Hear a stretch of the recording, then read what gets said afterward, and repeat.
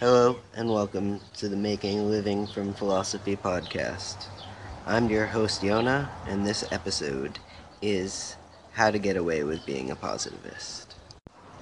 So, positive and negative are deeply intertwined concepts in our culture, in many of our ideas, many of our understandings of the world, and they have been since there was philosophy in the world.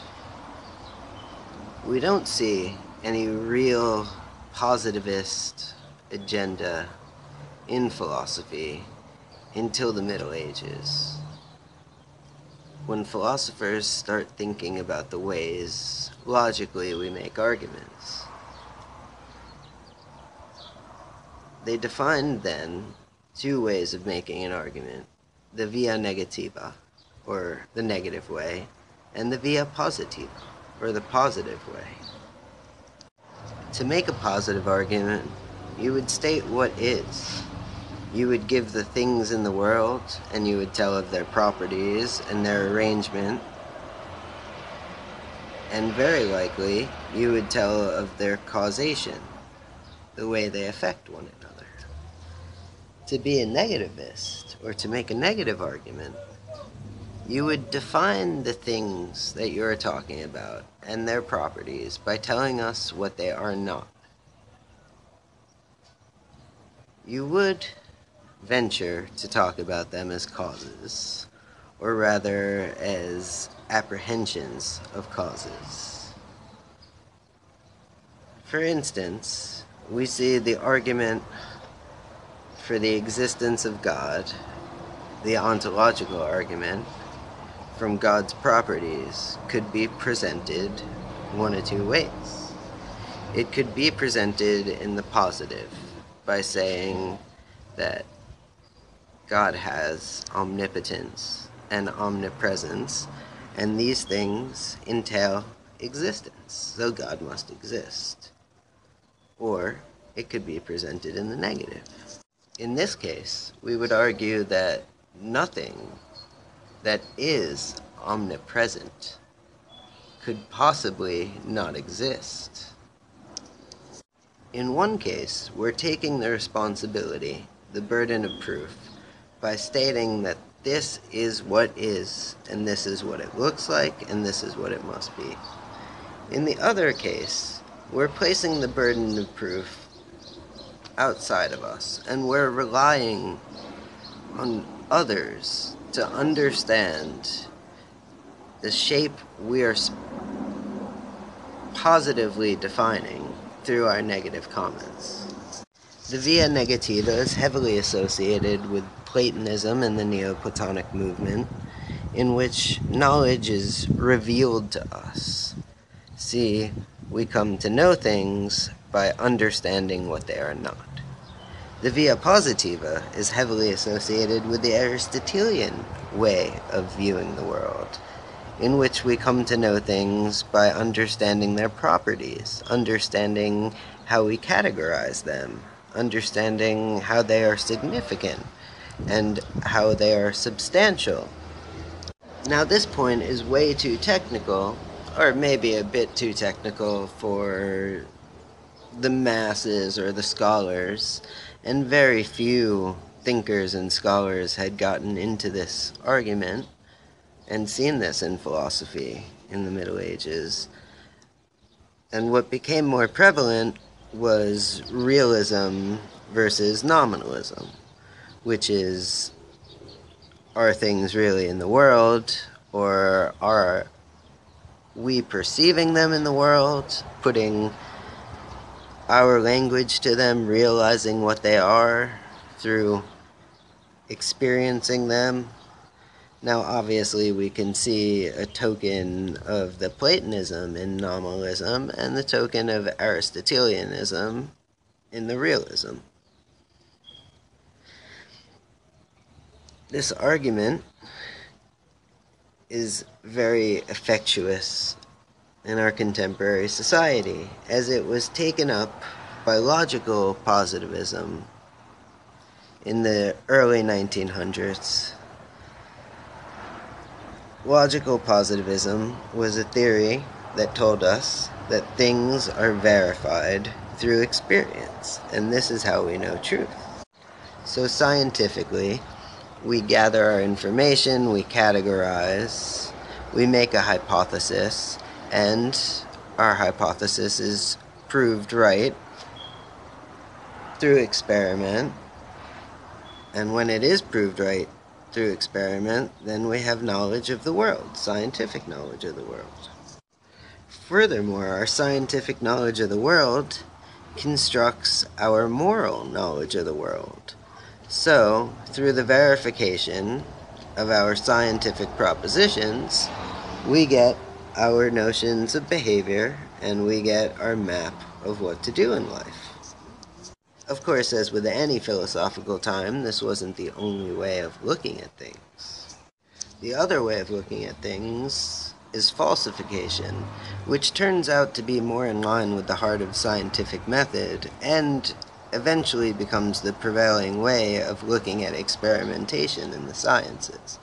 Now, falsification tells us that only the hypotheses that can be falsified are valid, and only do we get knowledge when we falsify a hypothesis. We never truly know what's going on, but if we could prove something wrong, we have some knowledge there of what it's not. Logical positivism won many fans. It had a great promise of power, as positivism always does. However, it was used to justify countless atrocities. Even something as grand as the Nazi way of being or the worldview of the Third Reich was based on certain core notions of logical positivism.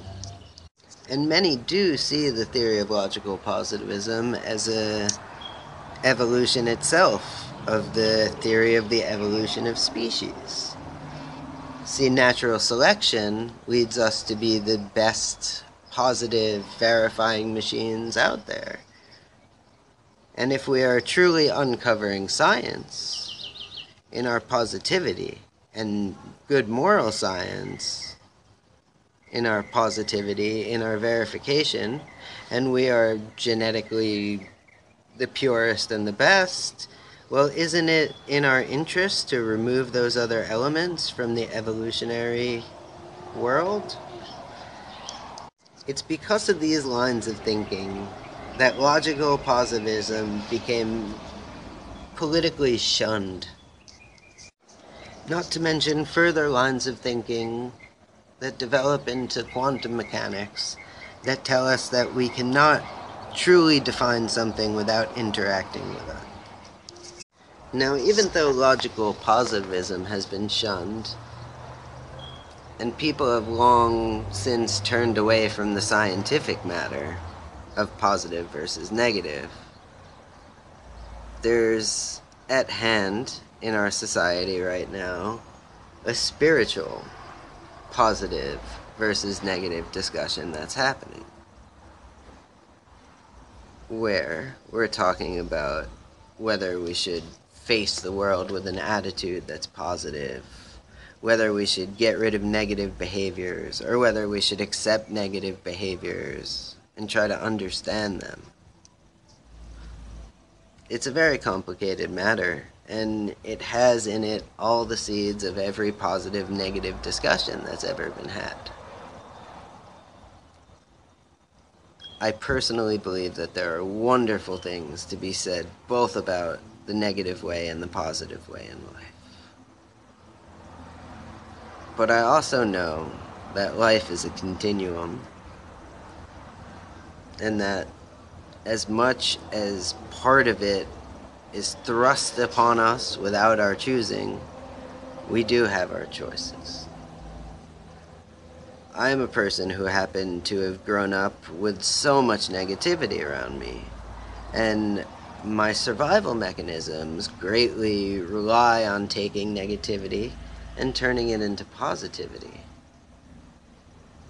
I think it's this trend, this ability in people that led to like the indie movement, and it gives us this notion of a tragic hero, the geek or the nerd with so much knowledge and so much skill who overcomes the biological natural selection odds to become the winner in natural selection.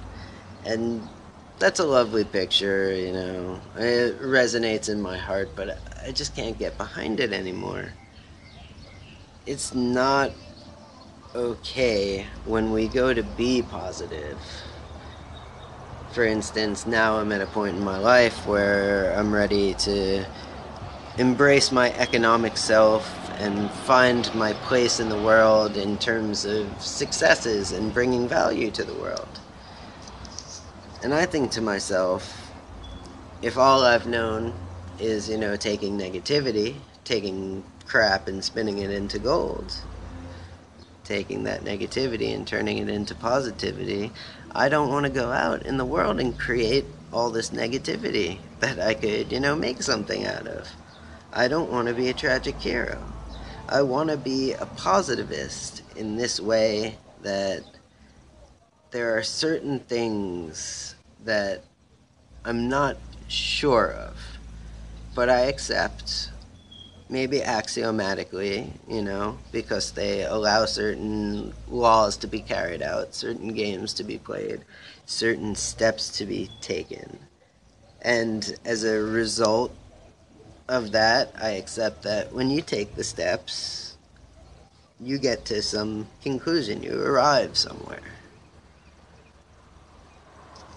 And I do believe that negativity is part of that process, but it's only a secondary concern and a secondary formative part of that process. It's all positive, but when you start actually sitting down and doing the thing and being economical, you have to be willing to adjust your axioms, you have to be willing to make new propositions and look at them. So you have to integrate the negativity properly into the positive. But if I chose to go about this all by creating negativity first and then turning it into positives, I would have to go about everything in a completely and totally different way. I would have to rely on chaos without ever offering definitions. I would have to truly believe that the things that I reduce to absurdity are actually absurd and not just simple arguments or ways of looking at things. When it comes to reality, it seems that the brute material nature of the world overrides our logic and our understanding. We could look at the question in a different way. When going out into the world, are we supposed to believe that we're right and that we know what we're doing, or that we're wrong and that we don't know what we're doing and we're learning? There are definitely benefits to both. If I go out believing that I'm right and I'm not prepared to be wrong, there's certainly a drawback to that. And if I go out believing that I'm wrong and I'm not prepared to be right, there's definitely a drawback to that. It's a trap to ever believe that things are continuously always true and always the same.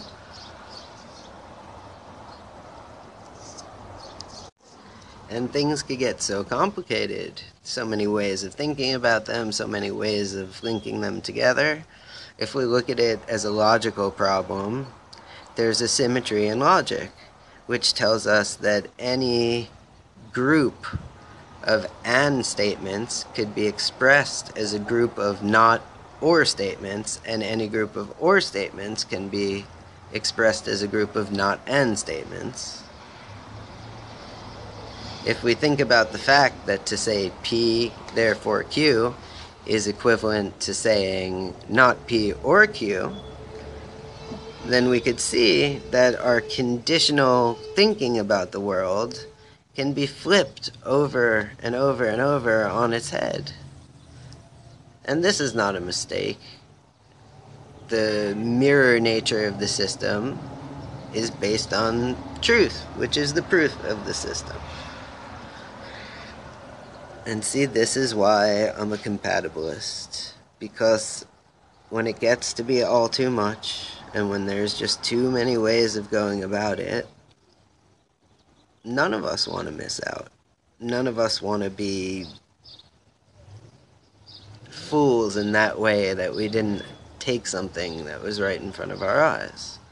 So why do we have to choose one way? Why do we have to choose one convention? Can I tell you what's right to do? No. Can I tell you what options you have and give you tons of different ways to adjudicate between those options? Ways to try them, series in which to try them with, sure. I mean, there's a multitude of ways to mathematically analyze things like that. Hill climbing and goals and state-based trees, and they all have their wisdom to them. So I'm a compatibilist, so I could accept all this. But in a very certain and narrow way, I'm a positivist. I'm a person who believes that it is more valuable to attempt to create something out of something than to take a loss and turn that into something. I can't, steadfastly hold that rule. I could give you plenty of counterexamples, in which it doesn't work. But when I'm going out in life, and when I'm trying to do something constructive, I approach it with a positive plan in mind, ready to comp, ready to think, ready to dissolve certain things and replace them. And this, I think, really is the best attitude to take when approaching the kind of society we have today. It might be more timeless, but certainly here and now it's so very helpful on so many levels. And I hope that this explanation and this episode, which isn't over yet, because we're going to continue talking about this and spelling it out and exploring it and talking about how it works in life, is bringing you peace and enjoyment and anything you want to take from it. And, thank you for your time. Thank yourself for your time. If you want to study more about positivism, either through the Middle Ages or through logical positivism, I suggest you do. Just look it up, dig in, just try to expose yourself to it. It just helps to even know that it's there, whether or not it's truth or not. And, thank you for listening to my ideas about compatibilism and why I believe so heavily in this kind of compatibilistic philosophy. Have yourselves a wonderful day. Stay tuned. Welcome back to the Making a Living from Philosophy podcast. I'm your host, Yona. This is How to Get Away with Being a Positivist, the second segment. The salient difference that we noticed between positivism and negativism is the way one approaches an argument. What's really happening, what's really different, is something called the semantic assent to the argument. Now, semantics is how our theory or our proposition is related to the world that theory or proposition talks about. It's how the language of the theory and the discussion and meaning of the theory relates to the world. So the semantic assent is how the proposition or the theory guides you to the knowledge it wants you to know. Like we said, when being a positivist, we give actual objects and actual properties and relations to build a picture. And when being a negativist, we give a list of what we're not trying to say to draw a picture. We could see it like two forms of a treasure map. In one, we draw the features, and we draw a path, and we mark the treasure with X. In the other, we list the features that you would pass by that aren't the treasure, leading you to the spot to actually search. It's not the rock that looks like an old man. It's not the grotto of trees or the oasis in the desert. It's past that. Now it gets confusing when we say, as I said in our previous segment, that logically, positive and negative are interchangeable, perhaps even one and the same. Let's understand this for a second. The very basis of logic, of truth and false, requires the mirror quality, the mirror nature, that on one side you have truth and on the other you have false. So everything you say, everything you can express, can either be a statement about the falsity of a statement, bringing knowledge, or a statement about the truth of a statement, bringing knowledge. The difference is not in the logic of the statement, the difference is only in the semantic assent. Another example of this is that for Aristotle, there were two different types of possibility. There was the contingency type of possibility. That is, for anything to be able to be true or false, it has to be contingent. Its opposite must be able to be true, just like it. That way one is able to be true and the other is able to be false. If we want to say that a certain person is sitting in a chair, it has to be equally possible that the person is both sitting in the chair or not sitting in the chair for us to have any knowledge to assent to this proposition. It's contingent. And in a contingent world, we have to check to see what the truth of things are. This way of looking at things places possibility as a quality in relation to necessity. Things are either necessary or not necessary, and in that they are either possible or not possible. The other way of looking at things is to set necessary and possible as opposites, where information is either necessary information, and it's proven and known and cannot be contingent, for it has to be, such as the information in the mind of God, or it's possible information, and it is contingent and understood as contingent, but with no relation to necessity. It's a different kind of information. This is like the difference between opinion and knowledge that we see in Parmenides. So, is possibility a condition of necessity, or is it opposite, a different kind of way to look at the world, where things are chaotic and possible, and end up happening, and in history in the past are necessary? Or is it that things are either necessary and deterministic, and we misunderstand them when we have possible types of opinions about them? Or in the other extreme, are they possible, and we misunderstand them when we have only necessary opinions about it. But what do positivity and negativity have to do with necessity and possibility? The answer is that they're all intentions, human intentional modal notions.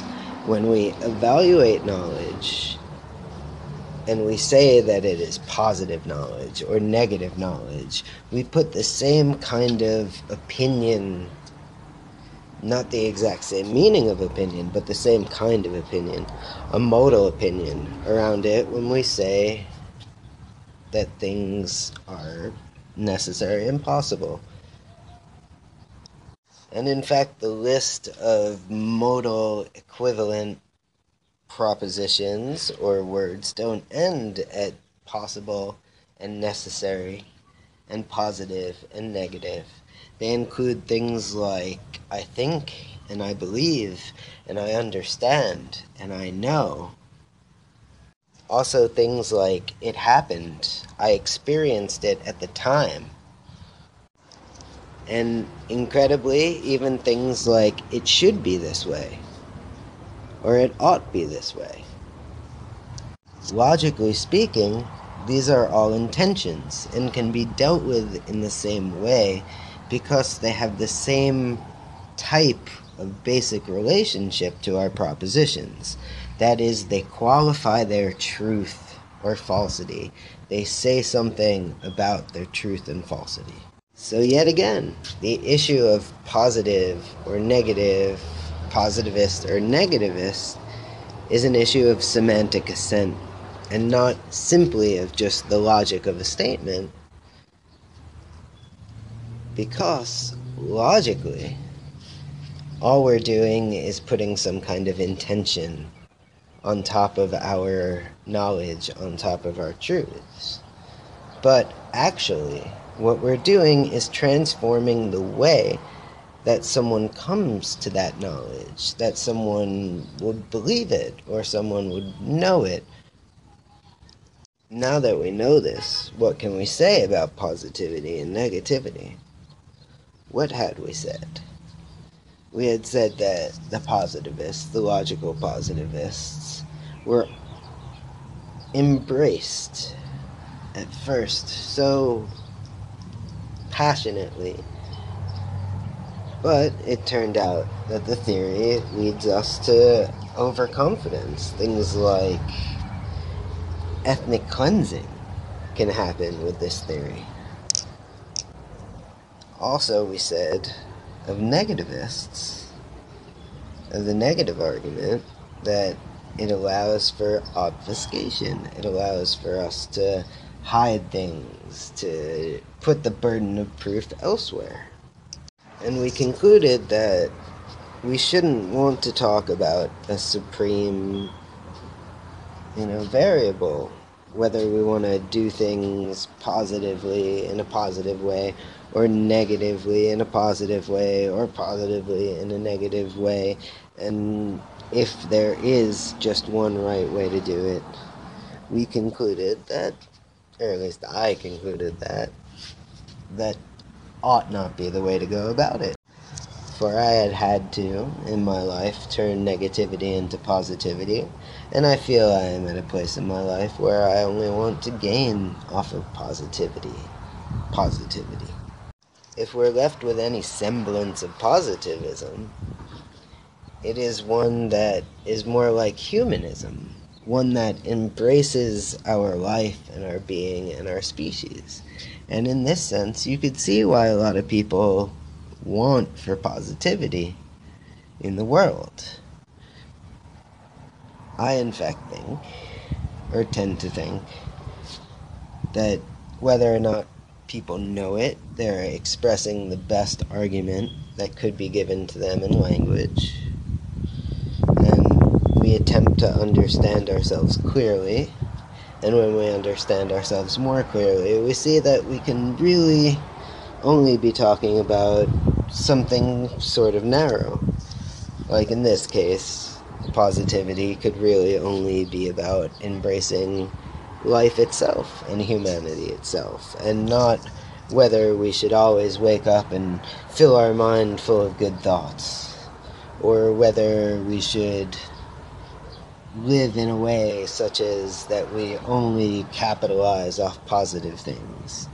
These are more indirect values. If there's any supreme positivity or negativity to be had, it's only that very narrow sense in which we accept life, possibly as a gift, but certainly as something that is deeply and inherently valuable. We're going to continue this episode with another segment by bringing on my lovely wife Diana to discuss some informal experiences and ponderings about positivity and negativity. Just because I've come to some conclusion doesn't mean that the day is won or the thing is sold. There's possibly other things to be said about negativity and positivity in a more concrete and absolute sense. So, we're not at the conclusion yet. But after our introduction, I feel like we've made a fair amount of sense out of what we have sitting before us. Please feel free to interact. None of this is scripted, none of it is written, maybe only in so much as I've pondered these things for years and years and years, and the conversations take a certain shape. Are they scripted and written? And if you're listening to my 5-minute history of philosophy, all of that stays really towards a more scripted and written nature, just because I'm conveying information and not trying to directly have a conversation. But this here is a conversation. I'm not the only one talking, and please contact me. Get in touch with the show in any way, and get involved in any way you want. You know, we have a lot of enthusiasm over here about getting involved, and there's no such thing as a bad line of thinking. So, as always, with love and positive appreciation of humanity and being, thank you, and thank yourself for taking your time and giving yourself some time to think through what could be a very complicated, blistering, buzzing confusion of a world, but doesn't have to be. Here's to your mental health. Have a wonderful day. Welcome to the Making a Living from Philosophy podcast. This is How to Get Away with Being a Positivist, the third segment. And today we have my favorite guest, my life partner Diana, here to discuss her take on all this vast issue. So, here we go. Welcome. Hello, everyone. How are you doing today? I hope everyone is doing good. I hope this reaches you in love and light and peace. Let's talk a little bit about the word positive. What does it mean to be positive? You know, we hear a lot of stay positive and, focus on the positive stuff and other stuff like that we say to each other and we get told all day, every day. What does it mean to be positive? And is that as opposed to being negative? And is this duality necessary? Being positive to me is not the same as being positive to you. We each have our own versions of what it means to be positive. For some people, being positive means not being angry. For some people, being positive means being really happy. For some people, being positive means being balanced. I think that we can all reach a state of positive that can help us heal and go on and make sense of the world. Because it takes a mind for us to behold our own consciousness and feel alive. And death is the end of all things. So this definition of positive is definitely a key element for survival, because we have to stay alive so we can keep being positive, so they kind of preclude and include one another. It's a cause-consequence ad infinitum in a loop. Being positive keeps us alive. We're alive so we could be positive. Am I being positive right now?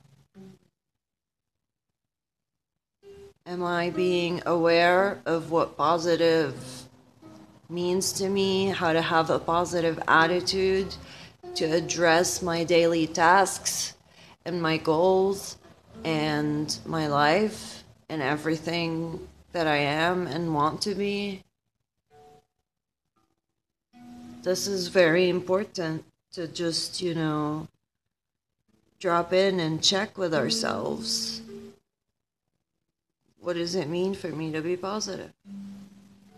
And it's absolutely not a one-size-fits-all type of thing, because we have to each have our own catered positive definition. Because if we were doing mathematics, +1 would be +1 for everyone, and -1 would be -1. And that's what positive means, It's that little cross sign. And it could mean, after 0, and it could mean summation, and it could mean,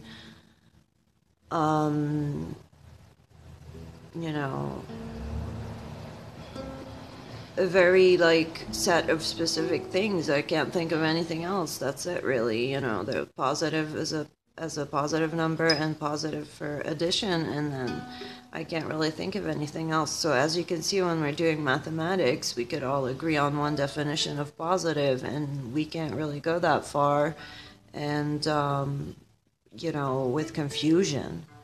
But when we're talking about, are you being positive with your life? Am I being positive with my life? That's not the same thing.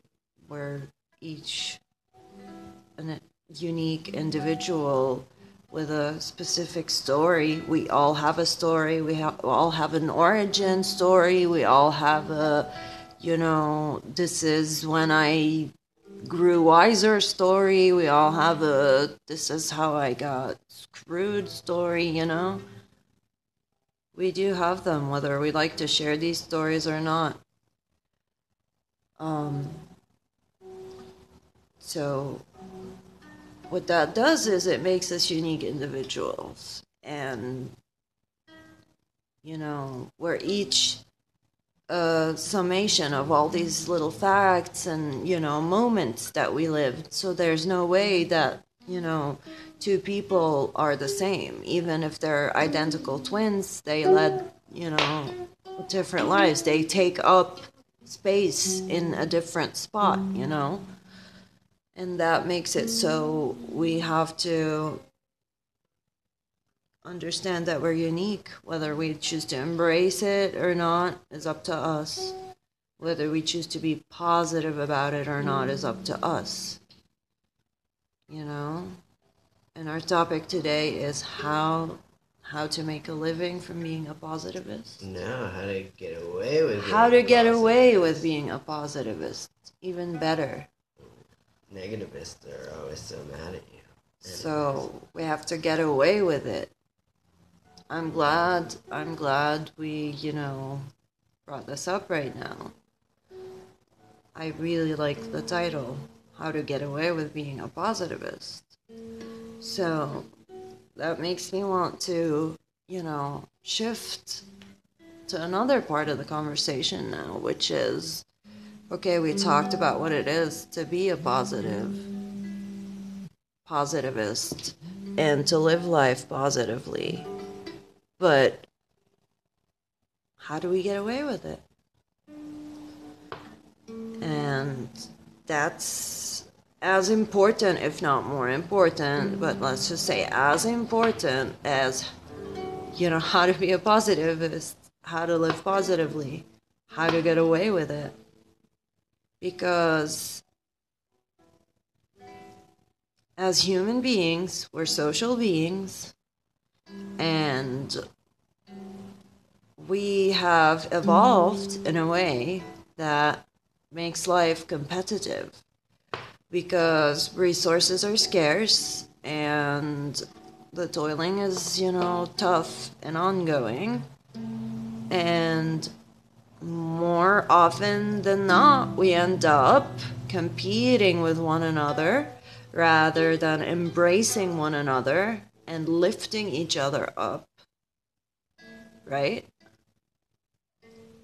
It's like if you imagine 3 people dancing, and if each person is dancing separately and is trying to jump, it's one thing. And then if the 3 people lock arms and form a circle and then jump together up and down in a certain rhythm, that is totally different from jumping alone.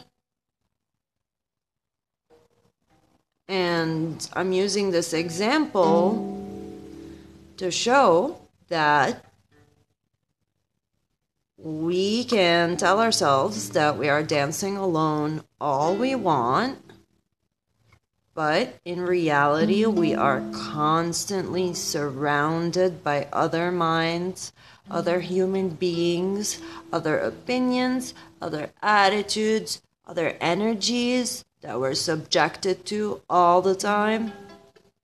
And we have to compute how to deal with it, right? Or we can ignore it, but that doesn't make it go away.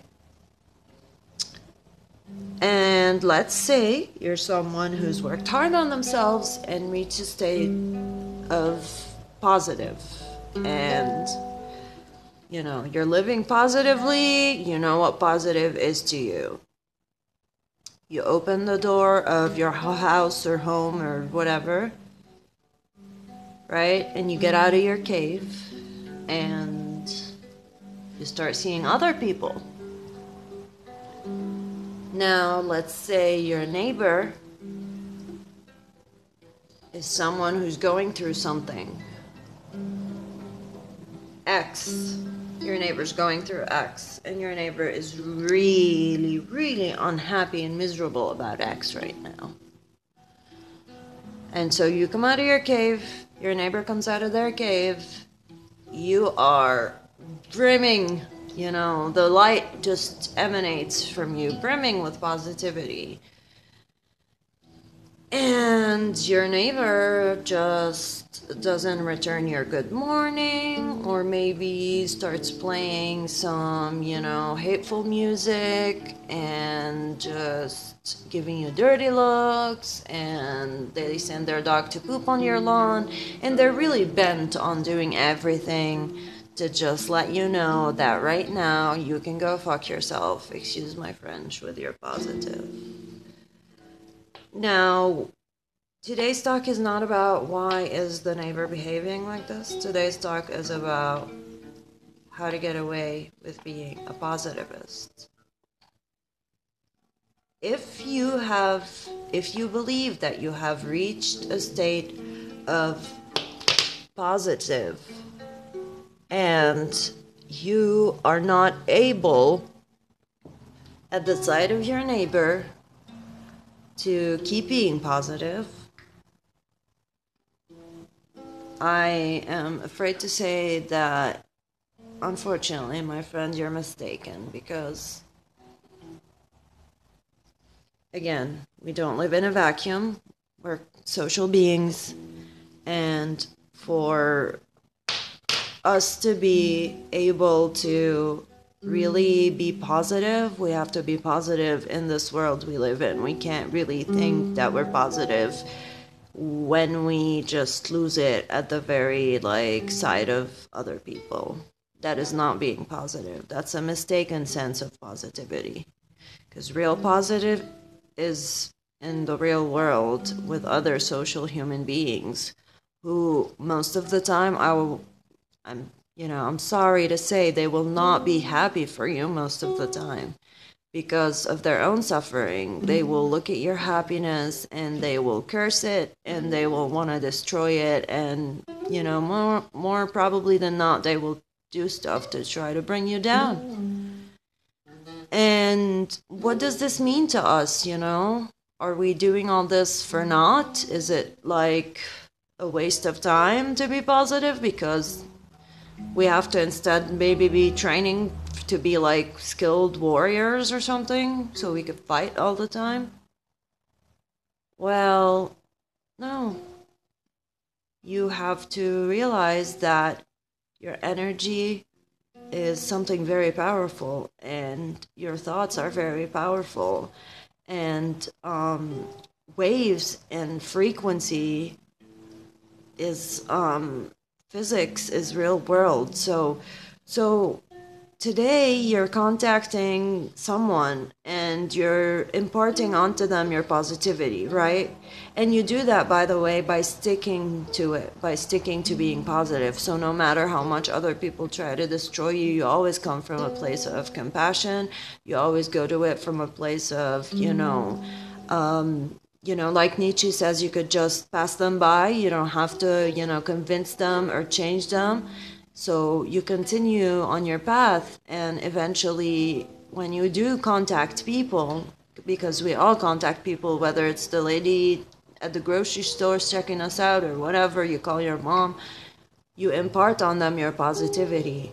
And then in their turn, they go and they talk to other people and they give that energy that they received from you to those people, and so on and so forth. And in that way, you're truly creating a positive world for yourself to live in, like day by day, step by step. And I believe that that's the only way to get away with being a positivist. And, you know, just stick to it. You just stick to it. As hard as it is, all the good stuff come from perseverance and faith. So, to get away with being a positivist, you define what positive is for you, and you embody that, and you don't let anyone bring it down or destroy it or question it. I mean, it's good to question it as long as you bring it back to being positive, and then you just believe in the power that you're creating by, like I said, embodying it, imparting it on other people, and they will do their job, and energy will do its job, and that's how you get away with being a positivist. Thank you so much. Well, thank you. That was wonderful fun. We still have one more conclusion to be done, and if anyone wants to wage opinions and interact, that's probably going to be recording in about 5 days, so go ahead, get in touch with us.